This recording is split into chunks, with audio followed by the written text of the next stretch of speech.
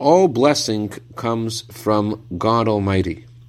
What a human being does by trying to bring that blessing down is merely to create a garment through which God's blessing can flow.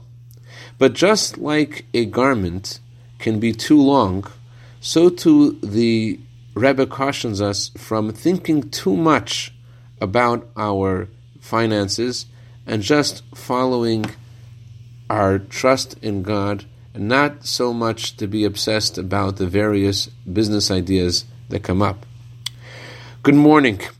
This man visited the famous tzaddik Meir of Premishlan, and he had a complaint. He said, I have these great business ideas and I don't see any success.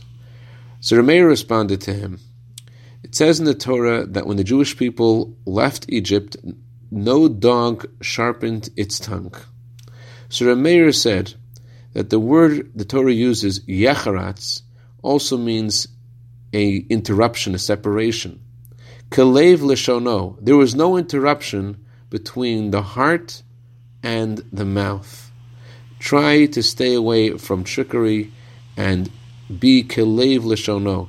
The same way you feel in your heart, that's the way you should talk to people.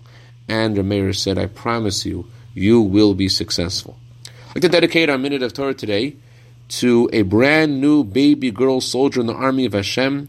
Mazel tov to Chana and Kalev. May Shira Rachel grow to Torah, Chupa, Maasim Tovim.